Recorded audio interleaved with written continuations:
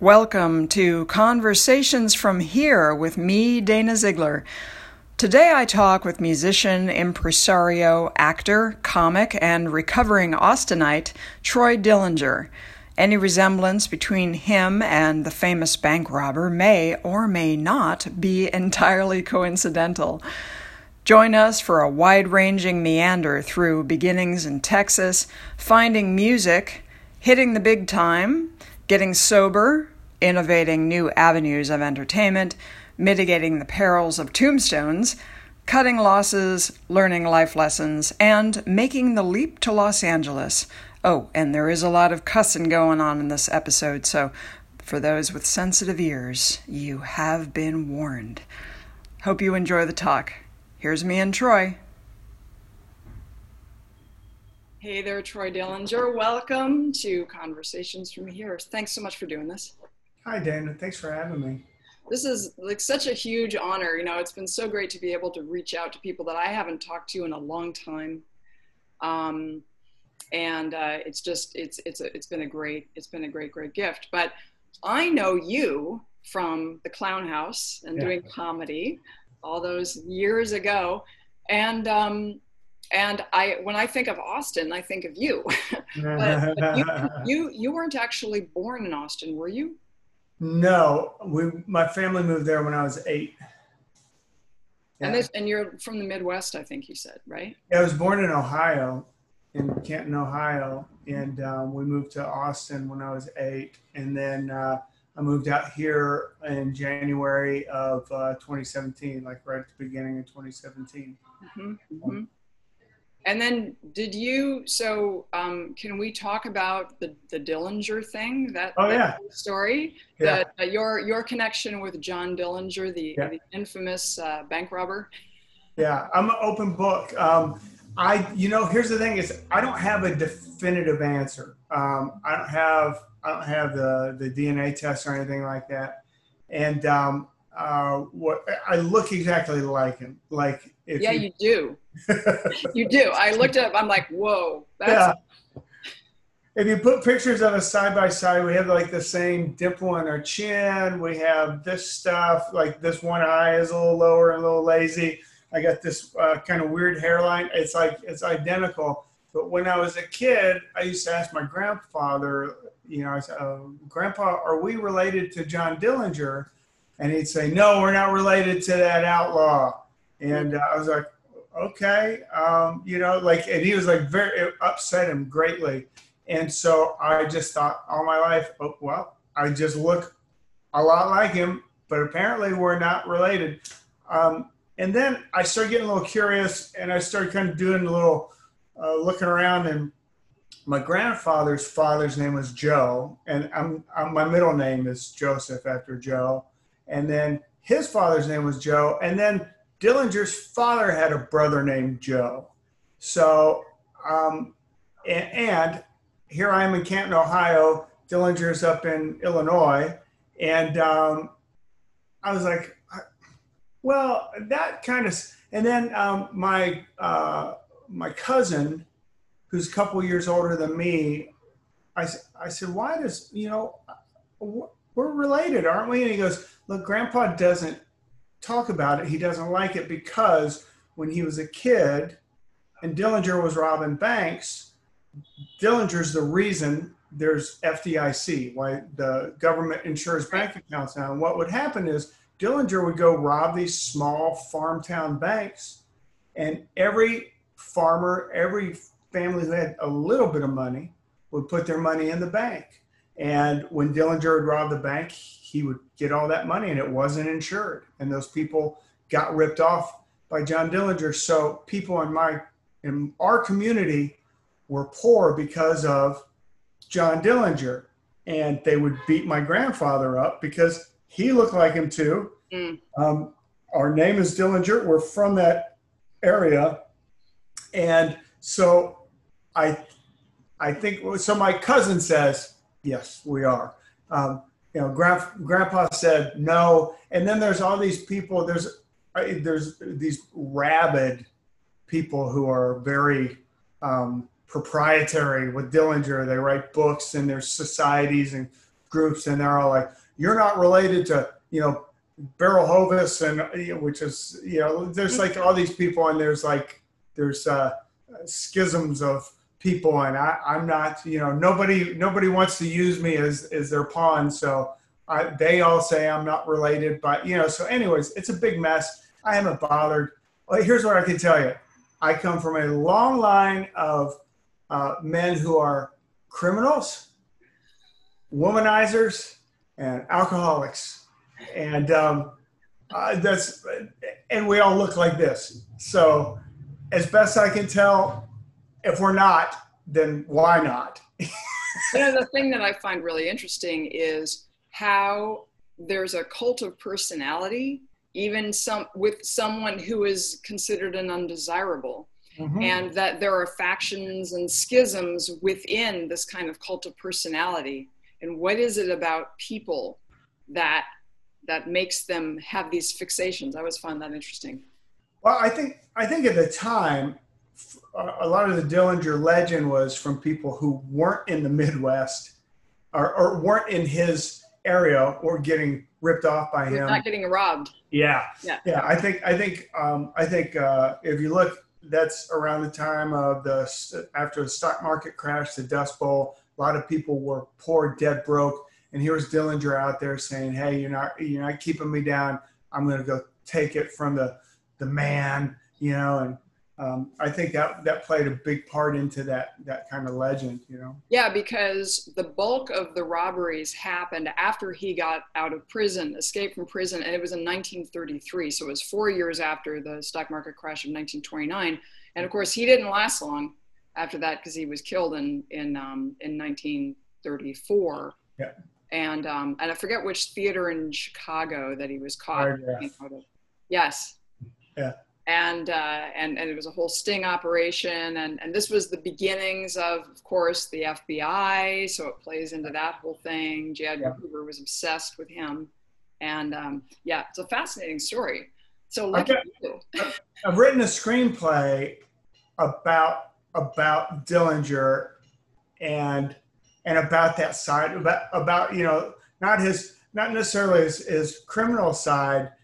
Just that the criminal side was an outcropping of his personal demons. Like, because I get it, I think I'm motivated by a lot of that same stuff. His father was abusive, and that's also kind of that's been a thing that's come down the family tree as well. And so there's certain things I just understand. Like the more I learn about Dillinger's story, the more I go, oh yeah, well, that's why he chased women. That's why he was always trying to get something for nothing. That's why he was always trying to show off that, so a lot of that stuff makes sense. And so I've got this partial screenplay that I kind of had to set aside about a year ago. So, but it's there, it's on the back burner. Yes, it started. I had a co-writer who was saying he could get it sold if I would finish it, and then I got too busy to finish it, and I haven't. I don't think busy is my real excuse. I've learned now as a creative, if I'm not jumping into something, then there's a reason for me to not be doing it, and I just don't push myself in that way anymore because it makes me too crazy. Yeah, well, it's kind of, when you follow the path of least resistance, I think it's important to do that because that's where your energies are focused, and that's the stream that you should take. That's the one that you put your kayak in. Yeah, because that's the one that's moving. Because I think for a lot of people, they try to do too many things at once. Yeah. I have the disease of many interests. I'm sure you can relate to that. And so like, I'm fascinated by so many things that usually I've got like different things going, and then I end up getting, suffering from analysis paralysis. And so when I find that I commit myself fully to one particular thing, or maybe a couple different things, because to mix it up, I find that things really start to flow and things start to happen. Yeah. Yeah, I think being purposeful and being intentional makes it easier for you to succeed, and I also think that there's a lot of things that you learn in that process. I think being scattered is a part of having an important part of having a lot of interests. Because now I've seen, now that I'm getting a little bit older, I've seen that the career that I started out in and was absolutely sure that that was all that I was ever going to be, end of story. All this other stuff that I've done, interests I've had, loves I've had, stuff like that, have all been the path I wound up on. Mm-hmm. And so that's one thing I've learned is that I don't act so much in force, like I don't force things, but boy, when I feel inspiration and momentum, man, I try to set aside everything and let that take me. When did you find music, or when did music find you? Were you a kid in Yeah. Austin when that happened?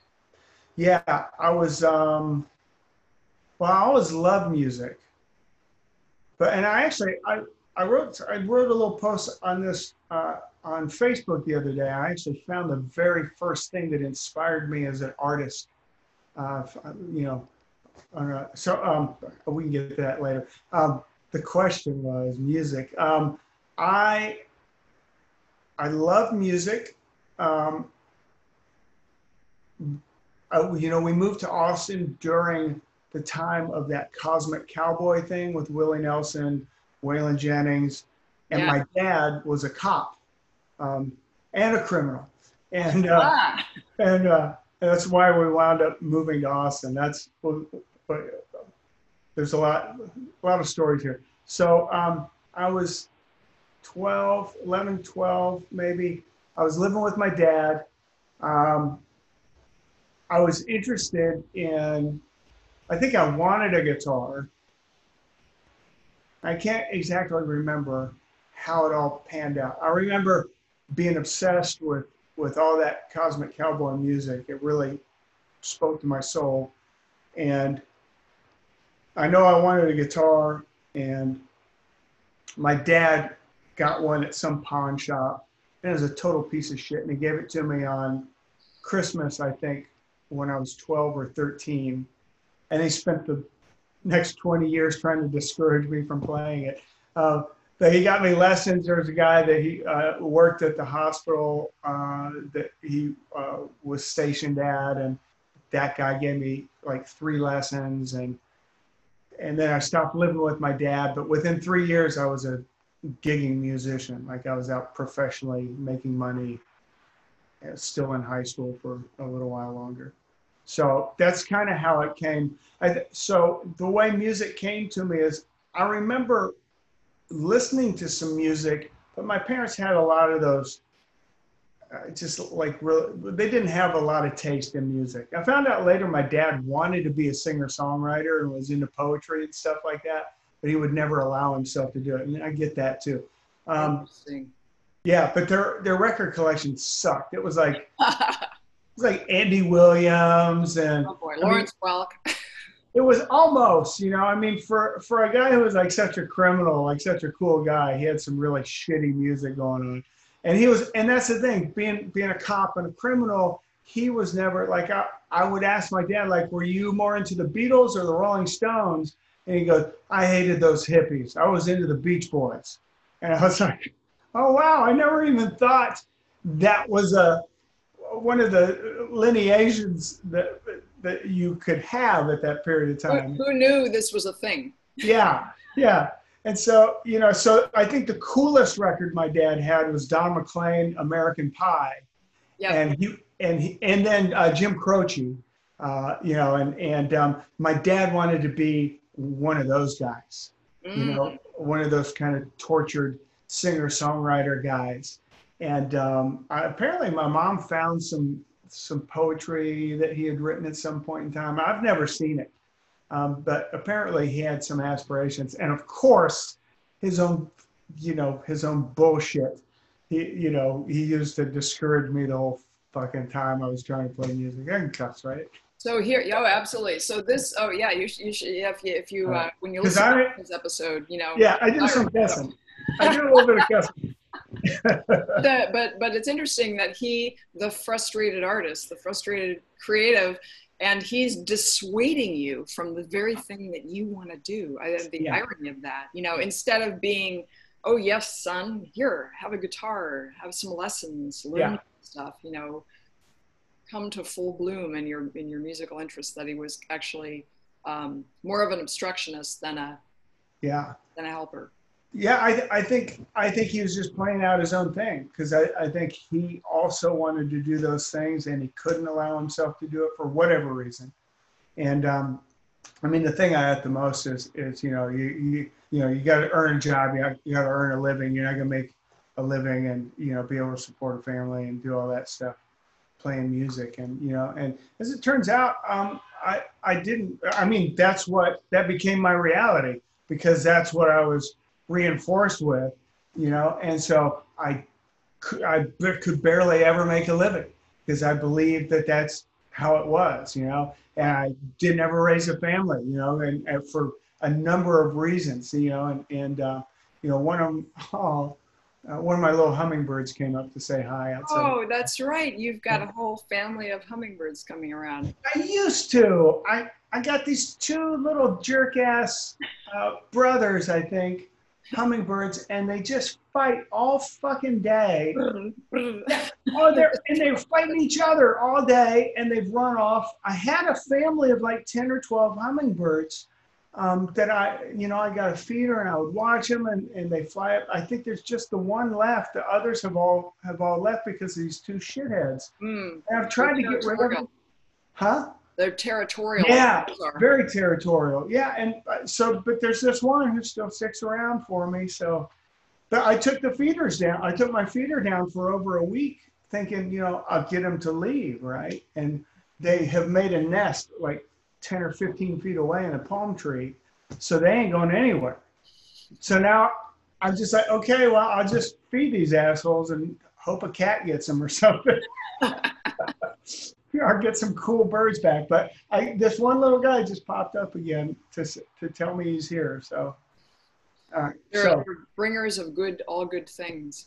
So tell me about the Dell Dragons. Did they come when you were in, how old were you when that happened? Well, Dell Dragons was kind of like right in the middle of my music career.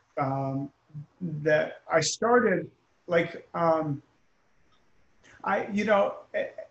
and this has actually been coming up a lot lately. I've been looking a lot at my association with race. When the protests started happening and all that stuff, I really had to kind of review, like, what is my history? And my history was when I was around the time that I got that guitar and lived with my dad, and really saw how my dad was, which was stone cold racist, unapologetic, unfettered racist, flat out. And the shit that he would say to me was unbelievable and unacceptable. And as much as I wanted to please him, I decided, no way. This hatred, this darkness will not have a place in my heart.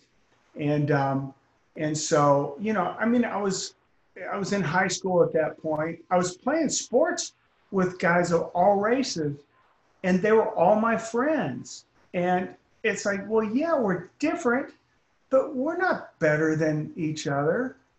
And, my best friend, when I lived with my dad in high school, I lived with him for a year and a half in high school. My best friend's father was like the grand dragon of this little locale of the Klan. Mm-hmm. And my friend was a great, sweet guy too, but he would say racist shit. And I was like, no. And I'd gone to their house and see, like, the father had these Nazi flags, and just all this insane fucking memorabilia of Nazi stuff and Klan stuff, and just the darkest fucking feeling being in that house. I didn't like going in that house. Interestingly enough, my friend he was a softie like me. It was the thing that we really connected on. We're still friends on Facebook, and he still is not very woke, but he is kind of, and he's on that fence that it's easy for an older white male to be on if you don't challenge yourself. And I think he challenges himself a little. Anyway, it was around that time that I was like, no, I will not succumb to this indoctrination. Right. Like because I look at my friends and my black friends and my Mexican friends and my white friends, they're all different, but they're all my friends and they're all humans. And we have our difficulties in our own ways, and we have our differences and shit like that. Nobody's better than anybody else. Right. And I was like, I'm not going to buy into that. And so when I started playing music, fortunately, I was interested in everything. And I was immersed by, as limited as Austin's cultural diversity is, there were some diverse characters. Like one of my very first bands was a soca and calypso band. These two guys from Trinidad and Tobago, Ricky and Leroy, and they were called Steel Power. And like the steel drums. Steel drums. They played steel drums, and they were never fucking in tune. And I replaced the bass player. Russell. His name was Russell. He was 6'2". He was the biggest, meanest looking black dude you ever seen, and he hated me for taking his gig.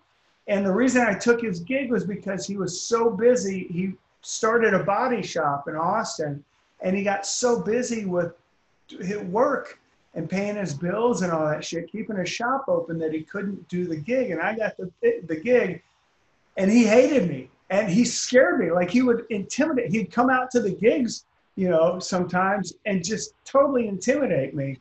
But then he just kind of he got a soft spot for me, kind of fell in love with me.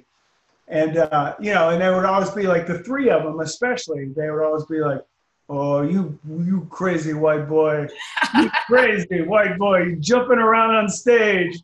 You run up to the front, you jump off the stage, you crazy white boy. And they loved me, though. It's that Irish charm. You got him with the Irish charm. Yeah. It was like I would tease him back, and so another guy that I was in that band with, we had been in another band together. I can't remember if I got him the gig or if he got me the gig, or I don't even know. But so we would start making fun of them. We'd make fun of their accent, and every song was called, this one called BB Bum. This one's Bum Bum Bee Bum, and it's in this one in D. And you go, man, stop, be quiet, crazy white boy. You play now, So we'd mess with each other, but it was all like, it was good natured, and I played with some guys. There's a band called Fastball. They had a song called The Way that was a big hit, and the singer in that band and I were in one of our very first bands together, gigging in Austin. It was a band called Band from Hell, and it was like this. It was like the Ramones with Steve Vai on guitar. And, we kind of had that look as like jeans and leather jackets and leather Converse, and a lot of hair. There's a lot of hair. It was like right on the front edge of that hair metal thing, but we were like hair punk rock, and with like the metal guitar player. It was like if Johnny Ramone was Steve Vai. It was actually a really cool thing. We almost got we played the three or four of the first five South by Southwest festivals. And I think the first or second one we played, we had the head of A&R for like the top 5 major labels in the country were at our show. And like this woman, Karen Berg, who's the head of A&R at, I think, Warner Brothers, was at the monitor board, like just like poised, waiting to talk to us, and we collected half a dozen major label cards that night at South by Southwest. And being a drunk I fucked up every single one of those opportunities. But we had like this big band deal. We played at the New Music Seminar, which was like South by Southwest before South by Southwest was a thing, and we played that in New York City, and we inspired this all-girl band. We played at this club that had all-female employees. It was called the Lismar Lounge, and they had a punk band, and they named their punk band after us. They were called the Cycle Sluts from Hell, and they were on MTV and shit. Like, wow, so, what year was this around? 87, I think, 86, 87, 88, like in that period. We played the very first time I ever played in New York City, and this was before Band from Hell. I played with a guy named Dino Lee, the king of white trash. And he was this 6'4" guy with a 10-inch pompadour. And he was a cross between, James Brown and Screamin' Jay Hawkins and Dean Martin. He was a white, and the band was a cross between James Brown and Gwar. Like, it was the craziest thing you've ever fucking seen. And this was a time when Stevie Ray Vaughan, the Fabulous Thunderbirds, who else? It's after Christopher Cross, but they were the biggest bands in Austin, and we would outdraw them. Like, it was, we'd do a gig and there'd be 2,000 people at the gig, and there are these big theatrical productions with gore and smoke and porn, it was insane.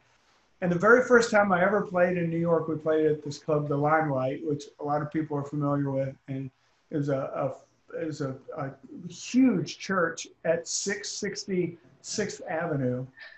And before we went on, back in the VIP lounge was Steve Stevens, from Billy Idol, and he played all the big solos on the Michael Jackson stuff.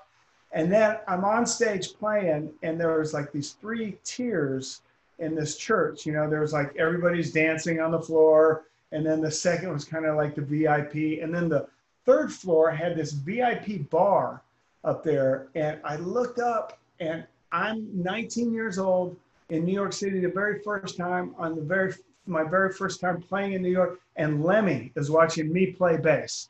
And my fingers just turned into I couldn't play. And because Lemmy was watching me play. And so I just had immediately, as soon as, and I was in high school and sleeping through my classes all day, and then out playing music at night, and meeting and mingling with people from all over the world, playing with people from all over the world, every race and culture and religion and lack of religion, and the thing that brought us together was music and booze and cocaine. Yeah, of course, there's always that, Yeah. Especially in the late 80s. Yeah. Oh God. Wow. Yeah. And all this is happening to you, and you're 19 years old, and really it's made possible thanks to the fact that you grew up in Austin, because being the music hub that it was, and having the diversity that it had, saved you from the legacy of racism that was coming down through your family because of your experience. And I really think that's what does it. It's your personal experience that hones your views rather than what you're indoctrinated with. Because if your experience counters what you've been indoctrinated with, then you have a much greater chance of escaping all of that bullshit. I mean, I agree to an extent, but that wasn't my experience. My experience was I found it so distasteful that I had to create my own experience. Mm-hmm. And so I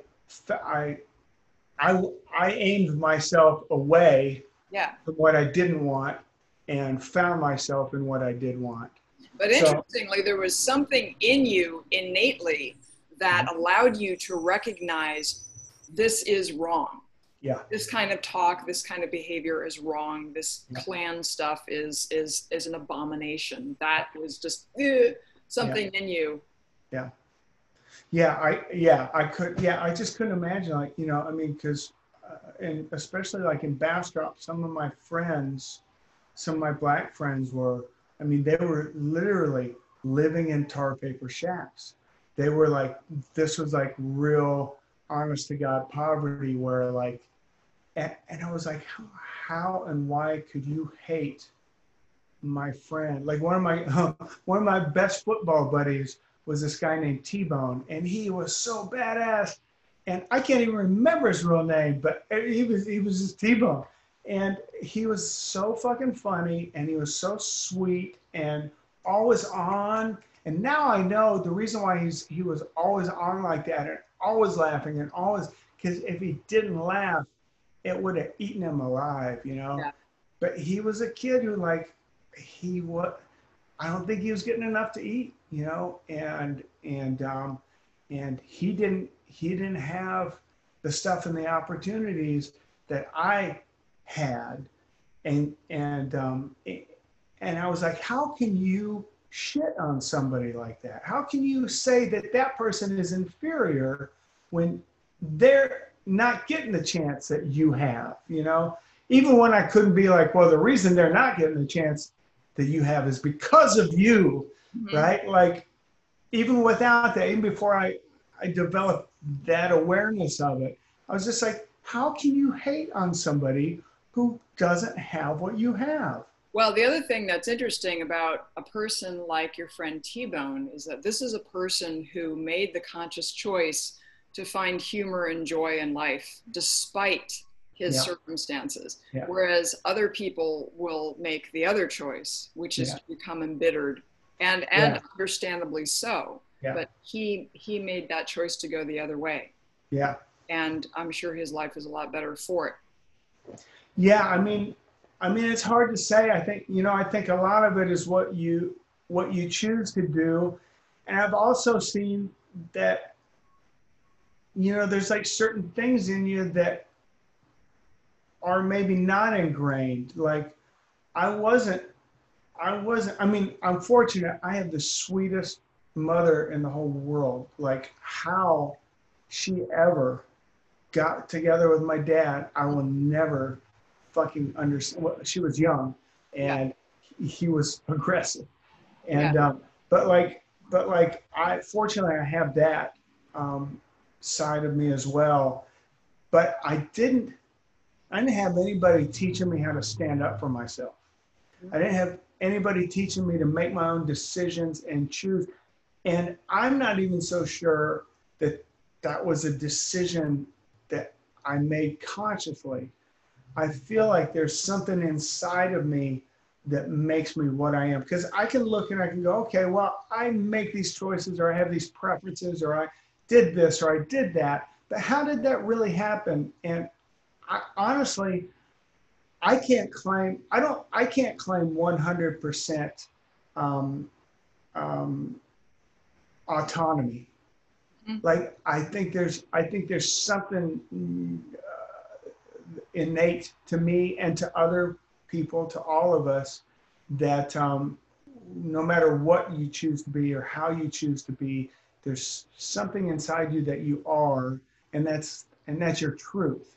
You know, and I think you can improve on it or choose not to, or you can go the other direction if you want to do that. But I think there's stuff in us. And I don't think that all of us are bright, shiny, you know, naturally positive thing. I think some of us are naturally dark and brooding, and I don't have a judgment on that, you know. Right. Like, you know, I don't think it makes you more prone to fail. Yeah, it's interesting. Today I was watching a little bit of an old interview with the wonderful Billy Connolly. Oh yeah, As we I was just thinking about him. You know, I mean, Yeah. but I did not know that he actually had come from some major abuse from his father, not just physical, but also sexual. And he had this really pretty horrendous childhood. But what's interesting is the way that he talks about his childhood. You know, he grew up very poor, but that was not, of course, the thing that was bad. He said you don't know any different when you're in that environment and you have your friends and you have your life. Oh, it's great, everything's, you know. But it's the abuse and how he dealt with it was to make people laugh. Yep. To take people to make music, of course, became a banjo player, as you know, but to make people laugh. Great comic. What's that? He's such a great comic. Oh God, he's brilliant. There's this bit that that I every so often I put it up on Facebook and its algorithms. Very often, a lot of people don't see it, but it's the one about potatoes of the night. This bit that he goes to a restaurant with his daughter, and they're in Ireland and they're going down the list, and it says potatoes of the night, and you have to watch the thing, find it on YouTube, but just the way that he sees things is just a little bit slanted, and of course it's great delivered in a Glaswegian accent as well, but there's something so joyful about him, and everything, you know, every story that I've heard about him or interview that I've seen, he has this great benevolence of spirit. Yeah. And it's the soul of a poet. He absolutely. Yeah. And part of that is being a Scot, you know, Robbie Burns, you know, I mean, definitely they have that, you know, the Scots and the Irish definitely have their literature and their music. And these are people who are word obsessed. You know? You could argue that the English are similar in that way, but I think that it's the Celtic thing, the Scots and the Irish and the Welsh. Let's not forget the Welsh. Yeah. I think I'm half Welsh. Well, I'm Welsh Irish. Yeah. My mother's parents were Welsh and Irish from West Virginia. Oh, okay. Yeah, I'm coal trash that comes from steel trash, or I'm steel trash that comes from coal trash. You know. But you know what's interesting about the coal mines, and I was listening to this interview with Richard Burton, of course, one of the most famous Welshmen anywhere, but he was talking about how the coal miners saw themselves as princes of the underground. They were the elite of the working class, and they had kind of a swagger to them, and there's a real pride in being a coal miner, because especially, you know, your father went down the mine, your grandfather went down the mine, you know, and so nowadays, you know, people are denied that because things are changing. But that's interesting that you come from West Virginia, coal country, and the same. Oh, this is a piece of strange arcane knowledge. The seam that goes from northern Spain goes up through the UK, down through Wales, goes under the Atlantic, comes up in Pennsylvania, West Virginia. It's the same coal seam. Wow. The same thing. And that he said, if you took a Welsh miner and if you put him in Pennsylvania or West Virginia, he would recognize the coal face because it looks the same. Well, I guess they did, at least in the case of my family. Yeah. That's amazing. And then, so your mom, so did she have any creative ambitions herself, or was she just a gentle spirit mom raising you, or what did she do? What's her story? so she was a nurse. She was a career nurse, and so she had, and that was a part of her like spiritual cosmic identity, was a caretaker. I know now that she painted for a long time, and I never saw her do that. She had a series of strokes and my mother, by the way, this sweetest person. But everybody who's ever met her, spent any time with her, say she's the sweetest person they've ever met. Mm-hmm. And she is also the most resilient, amazing person. I joke about it with her that she has been in like life-threatening situations over and over and over, and like lost count. Like she was in a head-on collision with my stepfather when I was 14, maybe. She lived through that. She's got broken broke her neck and all that. So yeah, and then that impeded the blood flow into her brain. She started having strokes and brain atrophy. She's lost her hearing. She's had cancer 5 or 6 times, lupus. She's like you. And the thing is like you can't kill her. Like So every time my mom goes, I've been diagnosed with Alzheimer's, and I was like, well, poor Alzheimer's, because it's about to get its ass kicked. So how old is she now? Let's see, she's 75. Mm-hmm. And and she had this series of strokes, and about 10 years ago she started painting again. And I was like, well, when did you paint the first time? And she goes, well, I don't remember most of whatever happened, but I think I used to paint. And so she started painting these beautiful watercolors, and so that's really awesome that she's got a creative thing. And same token, like she and my stepfather played. He's an attorney.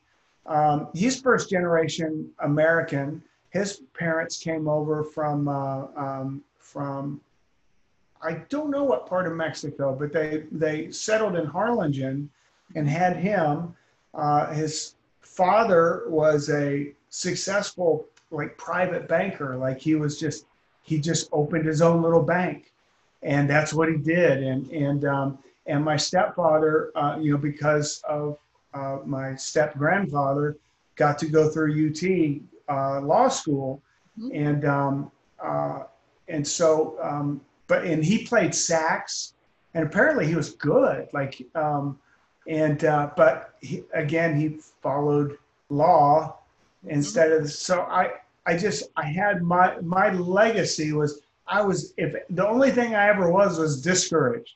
Like my stepfather was like one of those, you got to get a job, be a provider, guys screwing around playing music, and we did not get along for a really, really long time, and we do now.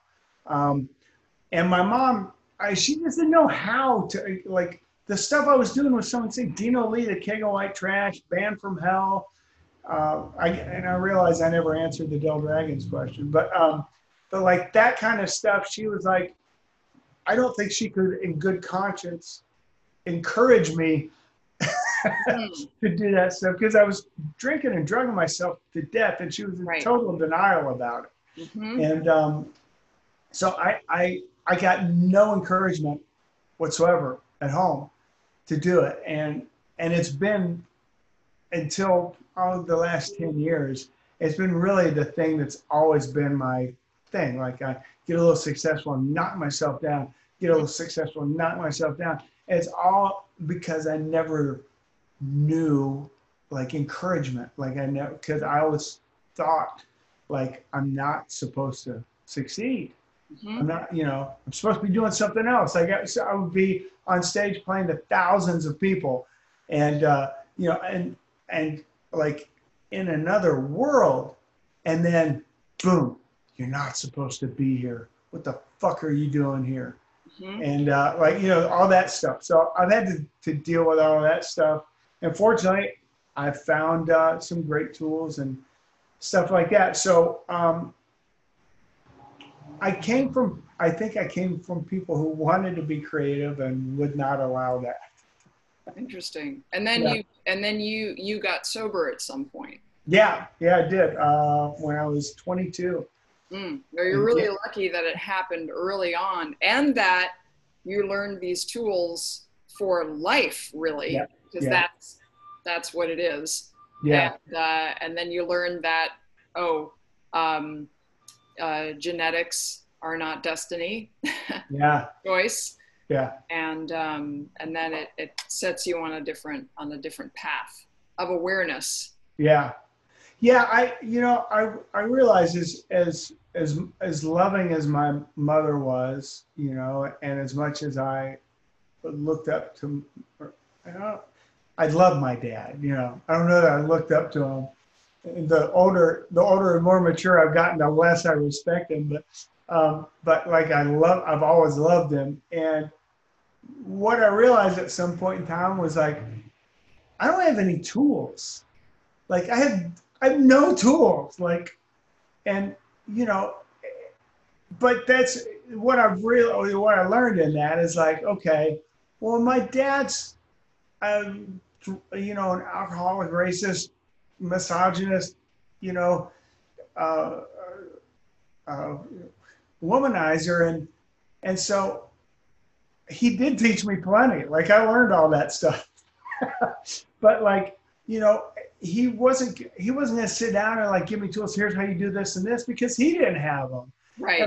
And my mom was the, you know, like the codependent, and she had her own stuff to deal with, you know, and there was, I mean, I got consequences. I got discipline. I got, you know, it wasn't that I never got, but you know, nobody ever sat me down with a checkbook and said, here's how you do this. Here's what you do with money. Here's how you handle people. Here's, you know, like when I would get in trouble at school or I would have problems or something like that. I can't recall ever going, well, look, here's how you deal with this, you know, like, and I'm not saying it didn't happen, but it didn't stick. So the great thing was, you know, that at some point in time, I realized that I never had the tools and I had started developing them.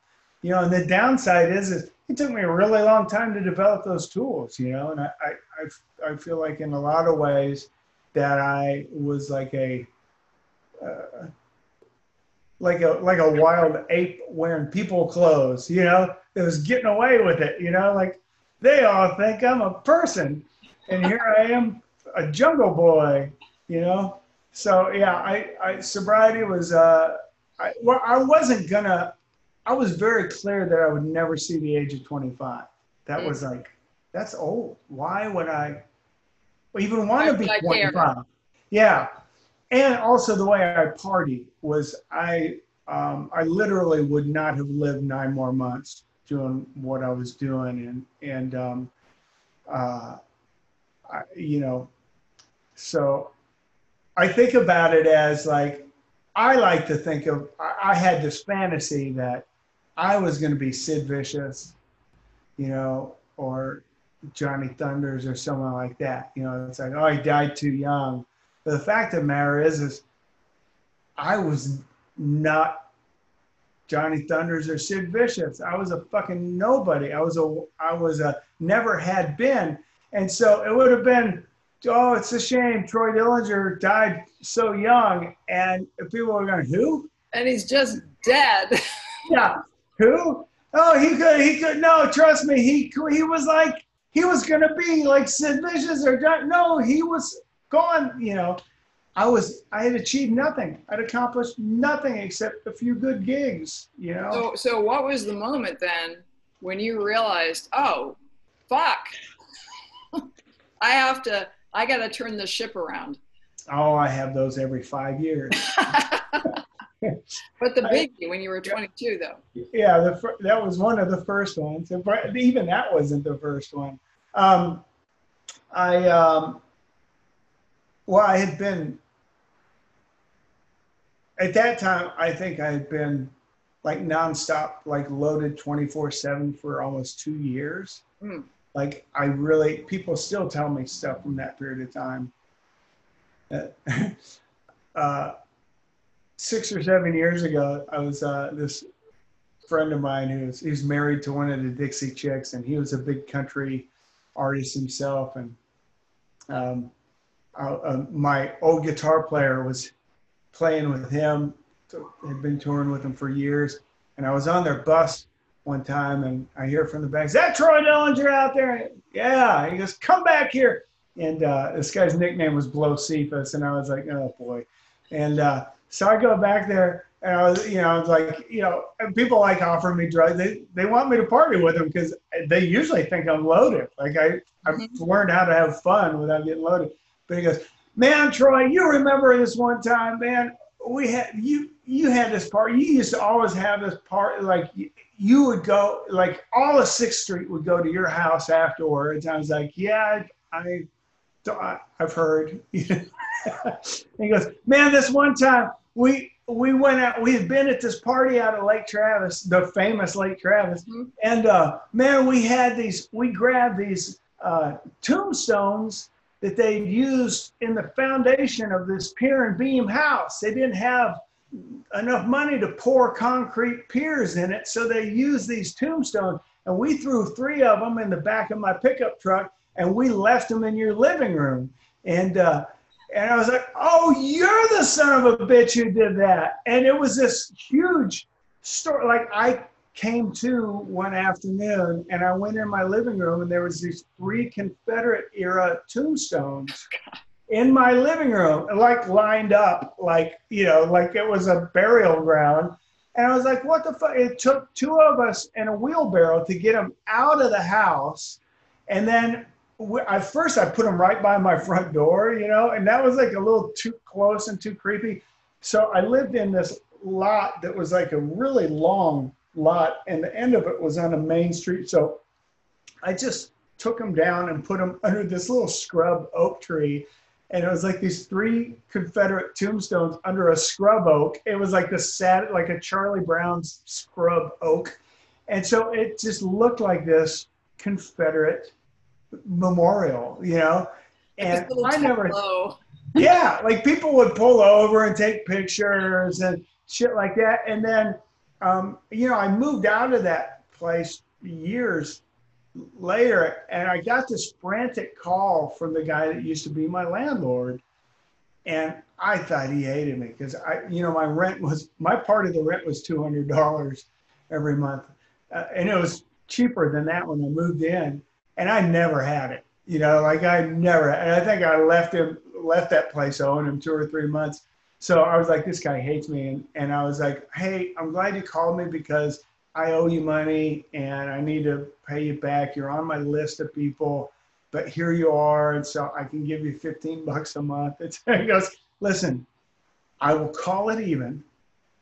And I need you to write and have notarized a statement of how those tombstones got in my fucking yard, because I can't sell my fucking house because they have zoned it a historical property." Oh, no. Because they think that there are 3 Confederate soldiers buried under that scrub oak tree, and you have to give me an affidavit saying that it's just tombstones so I can sell that fucking place. So yeah, stuff like that was my life during that period of time. Like I wasn't, and I had no idea about any of that stuff, until people told me later after the fact.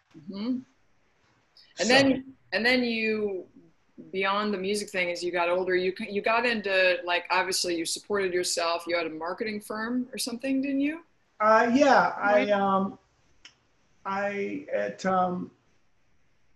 Before like everybody had to do DIY, Mm-hmm. like by the mid 90s, I realized, okay, I looked around, I saw some musicians that were promoting themselves, and they were doing a good job at it. And I was like, oh, well, if I can learn how to do that kind of promotion, then I can promote my music, and I won't have to hire the people that a lot of these people can afford to hire, and that'll just be like a little edge up I can get. So I started learning how to promote my own stuff, do my own press releases. A friend of mine was a scientist at a bio, it wasn't biochemistry. It was like a biogenetics lab. Mm. And so they had some of the first desktop computers, like Windows style. Like I think I got into Windows in like version 3 or something. I remember, so he sold me a computer on payments. And so I learned, and he had a copy of Photoshop 3. Oh, yeah. So you're doing your little graphic design thing. Yeah. With your... So I was doing graphic design and posters and all that. And then I started doing, like, some other people started coming to me going, hey, can you do me a press kit? Can you make me some flyers? And so I started doing that for other people. And then I started learning how to do websites, and that came out. And then so little by little, because I was hustling my own music, I developed skills that I was able to do for other people. And so that turned into kind of my own design and marketing firm. And because I would look around and see what people were doing in terms of marketing and stuff like that, how just sleazy. It was like, that was like the new used car salesperson. It was like web designers and marketing and all that shit. So I just developed this thing my company used to be called I Hate Marketing. and like it was pretty good, pretty negative. And later I turned it into, when guerrilla marketing became a thing, I changed the name to Dylan Guerrilla. And so it was like me and a gorilla, and that was kind of the logo was a gorilla. So necessity became the mother of your livelihood. Yeah, it did. It did. Well, and then it's like so many things in my life where it turned around and bit me in the ass, because like, it's like the worst thing I ever learned to do in my life was how to fix a car and swing a hammer and build shit.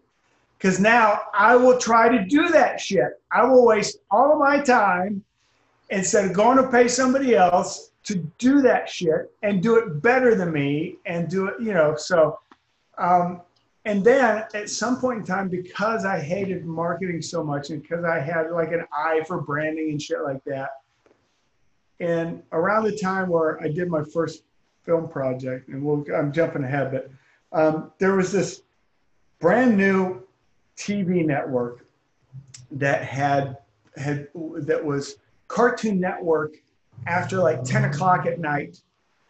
And they showed all this crazy animation stuff that was not for kids, Very much not for kids. Yeah, it was animation. It was not for kids in Cartoon Network. And one of the great things that they had was they had repurposed all these old 60s Hanna-Barbera cartoons, and they turned they made a talk show out of Space Ghost. And and Space Ghost Coast to Coast is the thing. And I'm watching this, and I was like, this is brilliant, this is genius. And then it became this really popular thing. And on Sunday nights, was the big Adult Swim block. It was just one night a week was like, after 9 o'clock was all this flagship animation for adults. They actually brought Family Guy back out of cancellation. And I thought, well, this stuff is brilliant. And I wanted to do a weekly gig for my band. Like everybody who was having any success musically in Austin had a weekly residency. And every night of the week was taken up, except Sunday night, which was a band I used to be in, but they were like kind of earlier, like 7 to 10. And it was all kind of older anyway. And I was like, well, I could do something then, but all those people are home watching Adult Swim. Anybody who would come out would be home watching Adult Swim. And because I had done all these screening events for my first film, I had already piece together these multimedia events with my band playing and then showing this short film project on a huge screen after the band played. And it was sponsored by local businesses, and there's food and drinks and all this great stuff. And I was like, well, if I just take my film festival out and I plug Adult Swim in, then I can do music and then Adult Swim on a huge screen. On Sunday night, I can get the beer donated. We did it as a fundraiser for the only 24-hour-a-day local music network, which is the Austin Music Network. I got 503C designation, and that's how I made my first film project as well. So this event came out of it, and within a month, within 3 or 4 Sundays, it was 250 people there every Sunday night, $5. And my next door neighbor was like, this is great. He went out and bought a 21-foot above ground pool. So you had like 250 really cool people, like drinking beer, swimming, music. I was putting stand-up comedy and burlesque, and I started hosting this game show, and then the cartoons up there. It was a like real phenomenon, and it was in the cool area of town. And then I got a cease and desist from the network. Like, it was so popular that the network sent me a cease and desist. And I was like, holy shit. And then what I later learned is that this is how corporations steal intellectual property. And so I never signed it. Oh, in 3 years, I never signed it.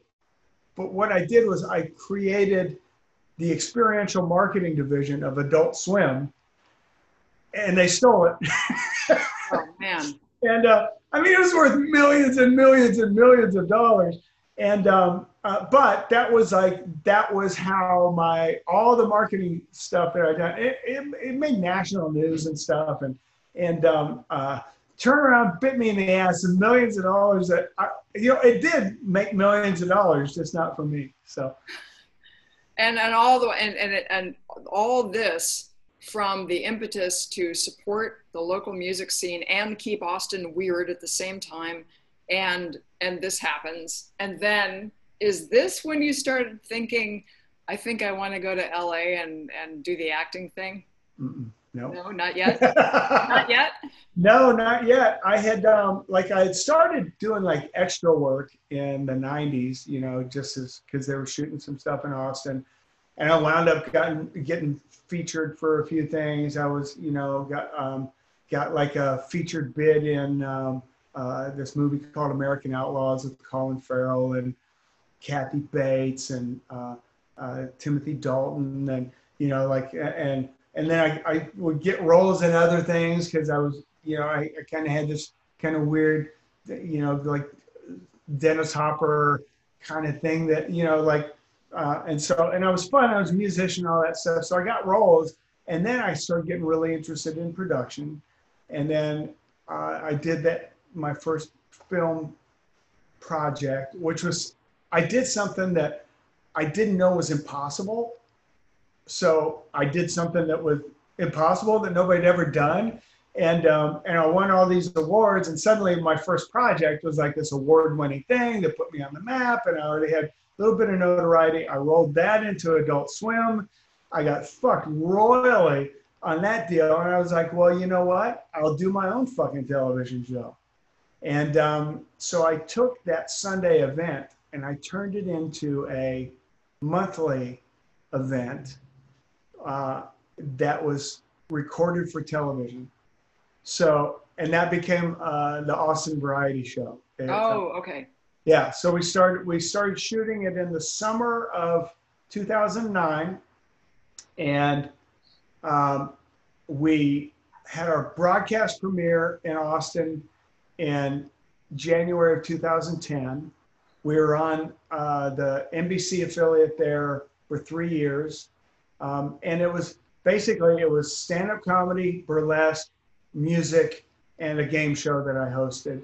And little by little, it just got bigger and bigger and bigger. We started getting like touring comics. Mark Maron did it once, and And then Austin Music that was like had international stuff. So it got so big that I couldn't continue doing it in the kind of like low budget fly by night way I was doing it. I owed everybody in town $200 or $300. And I was like, and if we had one show that tanked financially, I mean, every show is popular, but if we didn't sell enough tickets or something like that, I would have to eat peanut butter for a month, you know? And so I was like, okay, this has to be more stable because I can't be homeless and do all this stuff. Yeah, no, it's not advisable. So the show was popular. It was, you know, it had notoriety. We had a 10,000 square foot production facility that we got for next to nothing.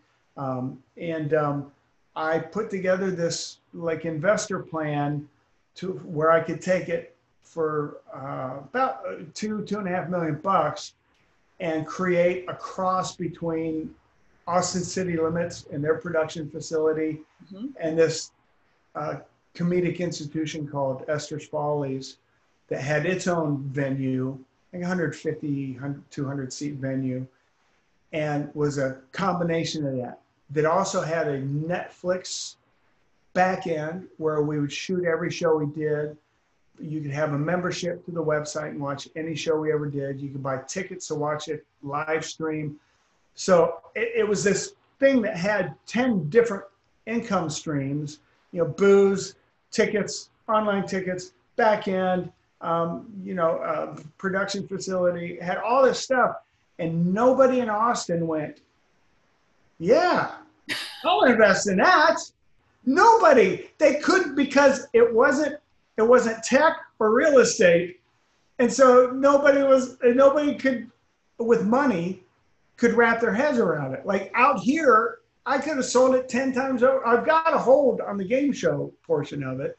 And so I went around Austin for 2 years trying to get investors for this thing. And I ran out of resources. I still owed everybody in town $200 or $300. But then I was behind on my own rent because I wasn't in production of the show. I wasn't doing all that shit. And I was finally like, I can't do what I love to do and benefit the town that I love. And what do I do? And I finally succumbed to the thing I've been avoiding for 20 years, which is coming out to LA. And so I sold everything that wouldn't fit into my SUV and moved out here in January of 2017.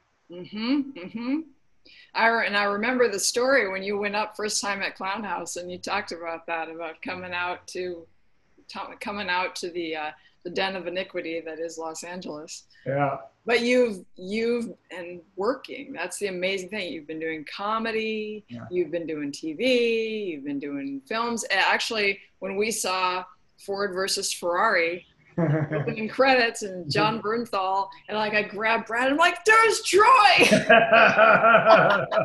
So great.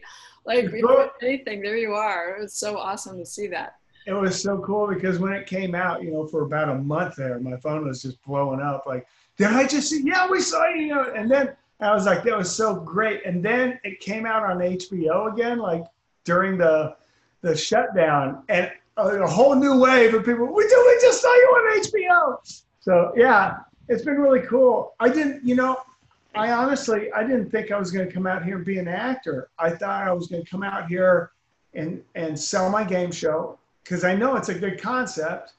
And I knew it would either happen like that or it might take a little while. But I knew if I was doing stand-up comedy, I might be able to, get a role on something else. And so I just— one thing leads to the next. Yeah. So I came out, I was like, I got to learn the lay of the land. I tried to get a day job. I got a credit card for $12,000, and somehow or other that lasted a year and a half. There's just enough, like I would clean an empty apartment here. I would, a buddy of mine needed a deck build on the back of his house, and I knew how to swing a hammer, and like just shit like that would happen. And next thing you know, I was like, well, here's what I know. My whole entertainment career in Austin was because I went and did background on, and I knew it was shitty work. I knew it was like, yeah, it's just sitting there, but it is amazing how demanding just fucking sitting there, and it's never comfortable. It's never, so you got to sit 8 hours and do nothing. And you can't do anything because you don't have electricity to plug a computer into, or not dependably. You don't have, you may or may not have internet access. You're probably going to be around a bunch of people who are doing it because they can't hold a fucking job in fast food. Like they don't have the ability to, or they're, like either they're a ridiculously failed wannabe actor or ridiculously failed wannabe human, or it's extra work is not fucking easy. It's not, no matter why you're doing it, it's not fucking easy. But I was like, you know what? That's how everything happened for me in Austin. I went and I did BG work, and it sucked, but everything happened for me. So I was like, fuck it, I'll do it here. And I've had so many people tell me, don't do background work. I've had agents say, don't do background work. And I was like, well, I'm going to. So why did you sign me? If background work is so fucking horrible, why did you sign me? Because I'm going to do it. I got to have a day job. And, and just like in Austin, background jobs would turn in, they'd pull me for a feature. Every now and then I get a line. I would get, and then I started going, how are you submitting for acting jobs? Because I knew I could act because of my TV show. Part of it turned into a scripted thing, and I had to learn how to be a good actor. And I did, because it was my money.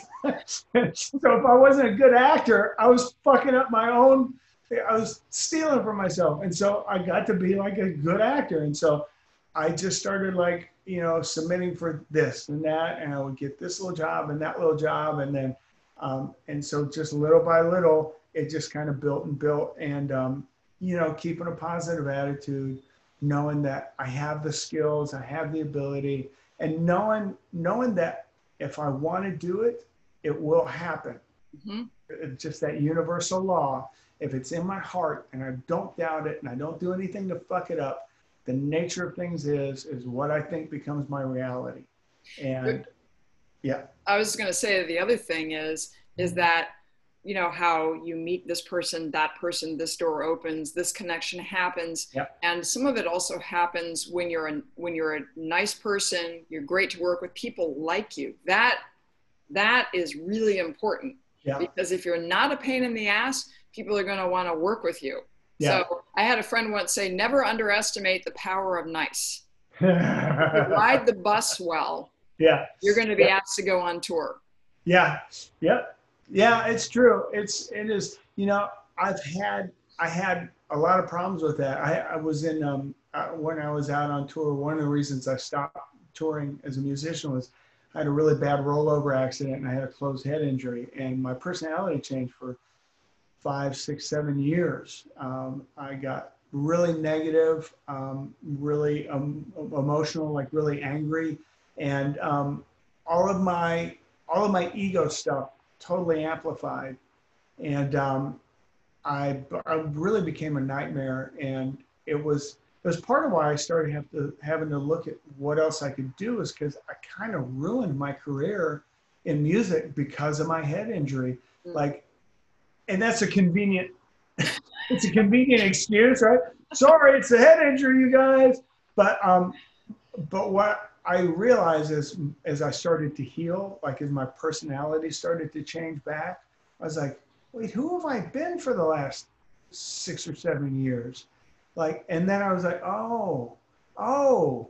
like, yeah, I've got an ego, but not like that stuff I was doing was I had no filter. I had no impulse control. I had no, all that shit I did was because I was head injured. and it's not stuff that I necessarily want to like do now. I don't want to act like that. I don't feel like that. So that was like that was a real eye opener. And did you know when that was going on? Did you feel during the head injury years, were you aware that things were off, or were you just in it? And then as you started to come out of it, that's when you became aware and you're like, I knew I had a head injury, right. And I knew I wasn't exactly sure why any of that. I mean, it was just kind of like it was an altered reality, you know. Like I had just prior to the accident, I had been through this really kind of bummer breakup, like the most significant relationship I'd ever had as an adult ended, and it ended not right. It wasn't like an ending that you go, well, that's fair. You know, it was like, and so heartbreak. Yeah, it was real heartbreaking, let down, and like I was a guy who was like I was not going to get married until it was the right thing, and I really invested myself in this relationship, and it just ended so badly, and I was so disillusioned, and I really kind of went on this tear, you know, like I was like, well, you know, you can't hurt me, you know, if I don't feel anything, you can't break my heart, you know, and exactly. Yeah, so I went on this kind of tear where I was like, you know what, I'm invincible, and I'm just gonna do things for me. And then I had that head injury, and then I had no like control over it, like, and then things really got bad and they really got weird. So, you know. Wow, but you came out of that. Yes. Thankfully. Yeah. Like it's been, you know, almost 20 years, and I still am willing to make apologies and have to occasionally make apologies for how I acted in the aughts, you know, in the 2000s, like from 2000 to 2010, like my behavior was like I went back and cleaned up as many messes as I could. There's still some I stumble onto, and you know, kind of making your amends. Yeah. For that time. Yeah. The odd aughts. Yeah, it's like, well, you know, there's always everything, you know, and then there was you know, when I really developed ambition, like around 2010, you know, around like 2008, 2009, around the time I hit 40. I was like, shit, I'd better pick something and do it.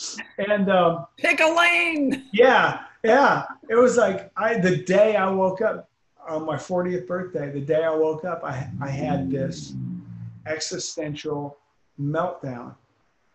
And it wasn't intellectual. It was like a spiritual, like, here's the first 40 years of my life, and what do they equal?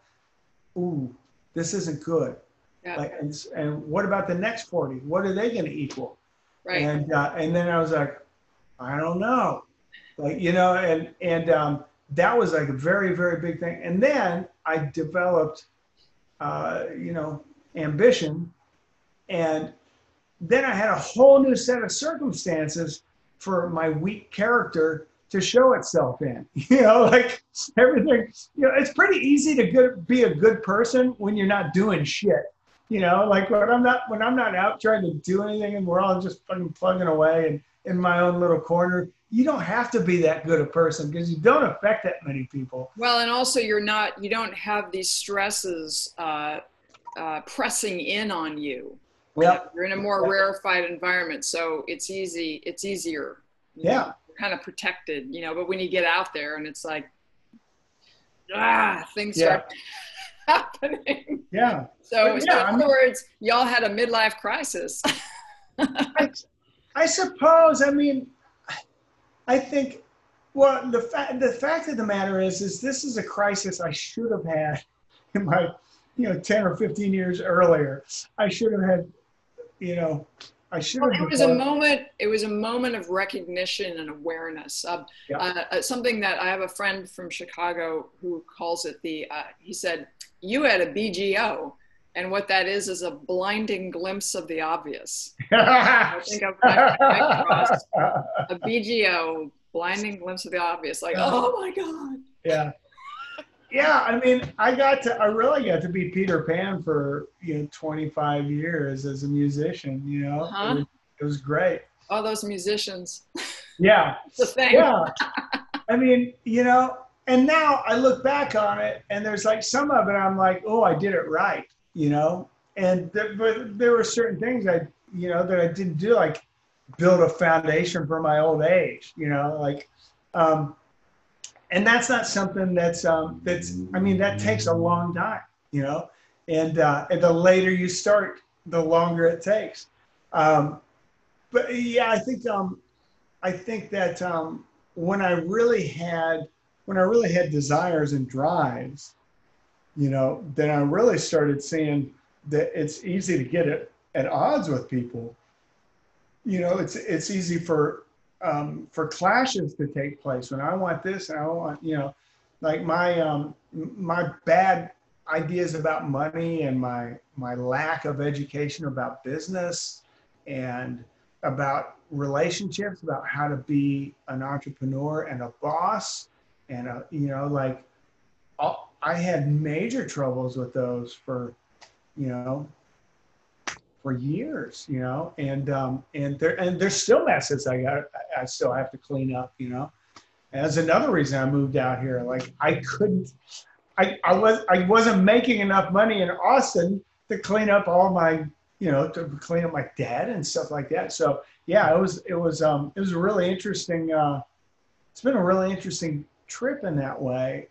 And but here's the interesting thing is I'm really, really grateful that I didn't get married because I was supposed to. Right. I've never been married. I still want to. I still want to do that. Mm-hmm. I got so lucky that I never had kids. Or if I did, their mothers were so intelligent as to not involve my immature ass in that kid's life. And to this day, they haven't, they've been like, so, again, when my career really I'll know my career is doing well because I'll find out if I have kids, like when I actually have something that's worth having to share with my children, I will find out if I have them. But I am still into being a 65-year-old man that's trying to play ball with his kid, so. And the thing is that I do believe that things happen in the time that they're supposed to happen. Yeah. And I think that there's something very sweet, speaking as a fellow late bloomer, yeah. There's something sweeter when things come later in life. Yeah. I mean, in my situation, I think you may know this. So Brad Watson, my fiance, Brad Watson of the Comedy Store, we met in that back hallway. Yeah. And I wasn't looking. Yeah. I wasn't pinned. I'm like, oh, Jesus, musician, former comic, whatever. And then I got to know him and found out he was a really nice man, and that's a rarity in that building. And we're engaged. Yeah. Yeah. And, but it's so, I think because we came to each other later, both of us are just so freaking grateful for each other. Yeah. And we value one another and respect one another and honor one another. And it's because it's like, wow, and I think the secret is being okay with being alone, being able to say, hey, you know what, if it doesn't happen, I'm okay. I'm happy. I'm good in myself. I'm doing what I love to do. It'd be great to share it, but if it doesn't happen. So when you get to that point and you're not looking and you're not grasping, then it's kind of that person, if they're meant to be there, they drift into your life. And it's kind of this amazing sort of thing. So the Comedy Store has a special place in my heart. Yeah, seriously. So many things have happened in that hallway. Yeah. And something as beautiful and wonderful as for you is a rarity. Yes, yes. And the other special thing, just like kind of a sweet, great little thing, is I met Mark Maron in that hallway as well, and had this like long, wonderful conversation with him. And I was able to tell him how much I loved his podcast and all that stuff. So that was really great. The one person that that I was following podcast wise at the time was Mark, and I crashed into him. I was coming out of the belly room. He was coming out of the OR, you know, and that was just really cool to be able to do that. So it is kind of a magical, it's sort of the Comedy Store is a little bit like if hell had a comedy club, it would look like that. Yeah. And when I first came to that place, it kind of scared the bejesus out of me in a certain way. Yeah. And then I kind of saw the humor and the deep bonds and the kind of strange, you know, dysfunction and charm to it. And then I was feeling comfortable there. And, you know, of course, Brad's a part of it too. So that's the story of that. But so what's I think there's only maybe one comedian in heaven, and it's Jonathan Winters. And I think all the other of them are in hell. So like, you know, having a much better time all surrounding George Carlin. That's right. He's so missed. But, so what's next for you, Troy? I mean, granted, we're still kind of in this strange limbo land. Yeah. But what are you looking to do? What are you hoping to do? What do you have lined up? I'm just continuing to do what I do, you know, which is I make people laugh and entertain them. And I wake up and I set my focus and my intention on that. And then I do whatever is on my to-do list for that day, and the to-do list largely supports that, almost entirely. And if it doesn't support that, then it's got to be a damn good reason it's on that to-do list. You know, it's interesting. I was listening to an interview with Jim Carrey last week, and he talked about how his motivation was to relieve people of concern. Yeah.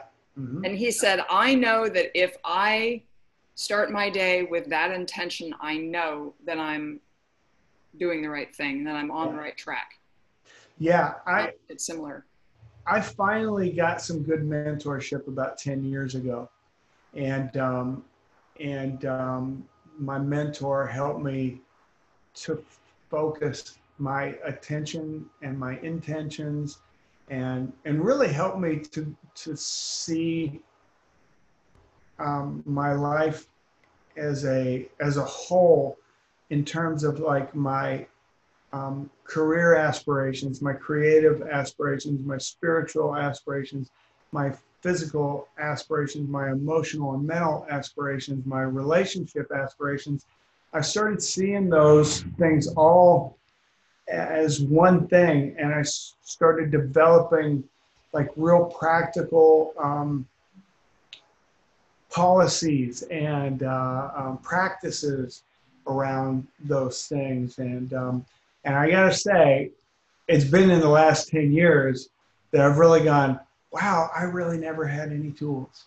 Like I never, you know, like I'm really grateful for the spiritual tools I had that allowed me to stay sober and to transform and actually embrace my spiritual life. Like I knew even at the very bottom that there was something spiritual here going on, but I had no understanding, had no real connection. I had no real relationship to it. And it's, you know, it's just like, you know, a relationship is something that you put your daily energy and intention and attention on. And now my spiritual relationship gets my daily attention, and it gets my intentions. And so does my career, and so does every area of me, you know, like my mind, my emotions, my heart, my intuition, my spirit, my ambitions, my dreams, my aspirations, my relationships. They all are this one thing. And like you said, it's because I don't have to have them to be okay. Then I can have them because I'm already okay. Now that I'm okay, Bring them on. Do you feel also that your life contracts or expands according to the amount of gratitude that you have? Yeah, I mean, that's one of the tools and one of the principles that I practice. Like I've learned there's certain things that I do that help expand and further my purpose and my dreams and my aspirations. And there's things that I do that limit it and hold it back. And, and then there's the knowledge of that. And then there's the actual practice of it. Right. But the awareness, everything starts with awareness. Once you're able to see it and go, oh, that thing. Yeah, we've met before. I know you. And, we're going to do things a little differently. And once you know how to do that, when you have that toolkit, then things start to shift. So, yeah. Woo. Well, I don't think I'm much different than most people in this respect. That I go, once I have the awareness, I go, okay, well, I have the awareness. That's good enough. I don't have to go. There's a little more. Why put a bunch of marks on those tools? Let's just leave them there in the toolkit. They're pristine. They don't have any marks on them from being used. No dirt on the awareness. No dirt on that pickaxe. Yeah, exactly. If I ever want to sell it, then it's in brand new condition. So yeah, I would much rather have the awareness than do the work. But I, fortunately, I have a very low tolerance for pain, especially emotional pain. And if I am complacent, then I immediately, almost immediately, start feeling the ramifications of that now. So, and I finally see that as a gift. Absolutely. Well, you can see when you're drifting off course, like, oh, blah. A little bit, yeah. I think I'm more get my attention, get snapped out of my daydream by hitting the what do you call it, the on the highways, the like the bumper guards on the side, of the guardrails. Yes, yeah. I hit the guardrail. The guardrail shakes me out of my little daydream, and I go, "Oh fuck! I just fucked my car up," that's what the little bumper strips, the bump strips on the back on track. Yeah, I usually just tend to get a little groovy and go, "Wow, what a cool rhythm!" And then I hit the guardrail. Yeah. Yeah. Wow, we have had quite a journey here. This has been amazing. Thank you so much for doing this. This has been so great and lovely and inspiring and all of that. And, I think you've given some people something to think about, I hope so. Because otherwise it's just a bunch of fucking talking about me and who gives a shit.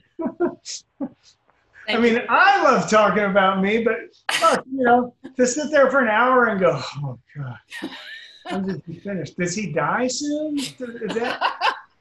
Oh, this guy. Oh, Jesus. Yeah. It's like, okay, we get it. He's had a lot of fun, okay? I think, my autobiography, I was thinking about that. The title of my autobiography is going to have to be, well, if I tell the truth, they'll think I'm bragging. That's the title of my autobiography. That sounds like something that comes from somebody who's lived in Texas for a long time. Yeah. If I open my mouth, I'm probably bragging. Thank you, Troy. Thank you, Dana. And that was Austin's own Troy Dillinger. Hope you enjoyed the chat. Speaking of Austin and all things music, let's end with some notes today. This is OK from Troy's 1999 release Vivre, or Vivre, V-I-V-R-E, available on all platforms. Until next time, wishing you well, wishing you all good things, and I'll see you on the other side. Here's a song for you.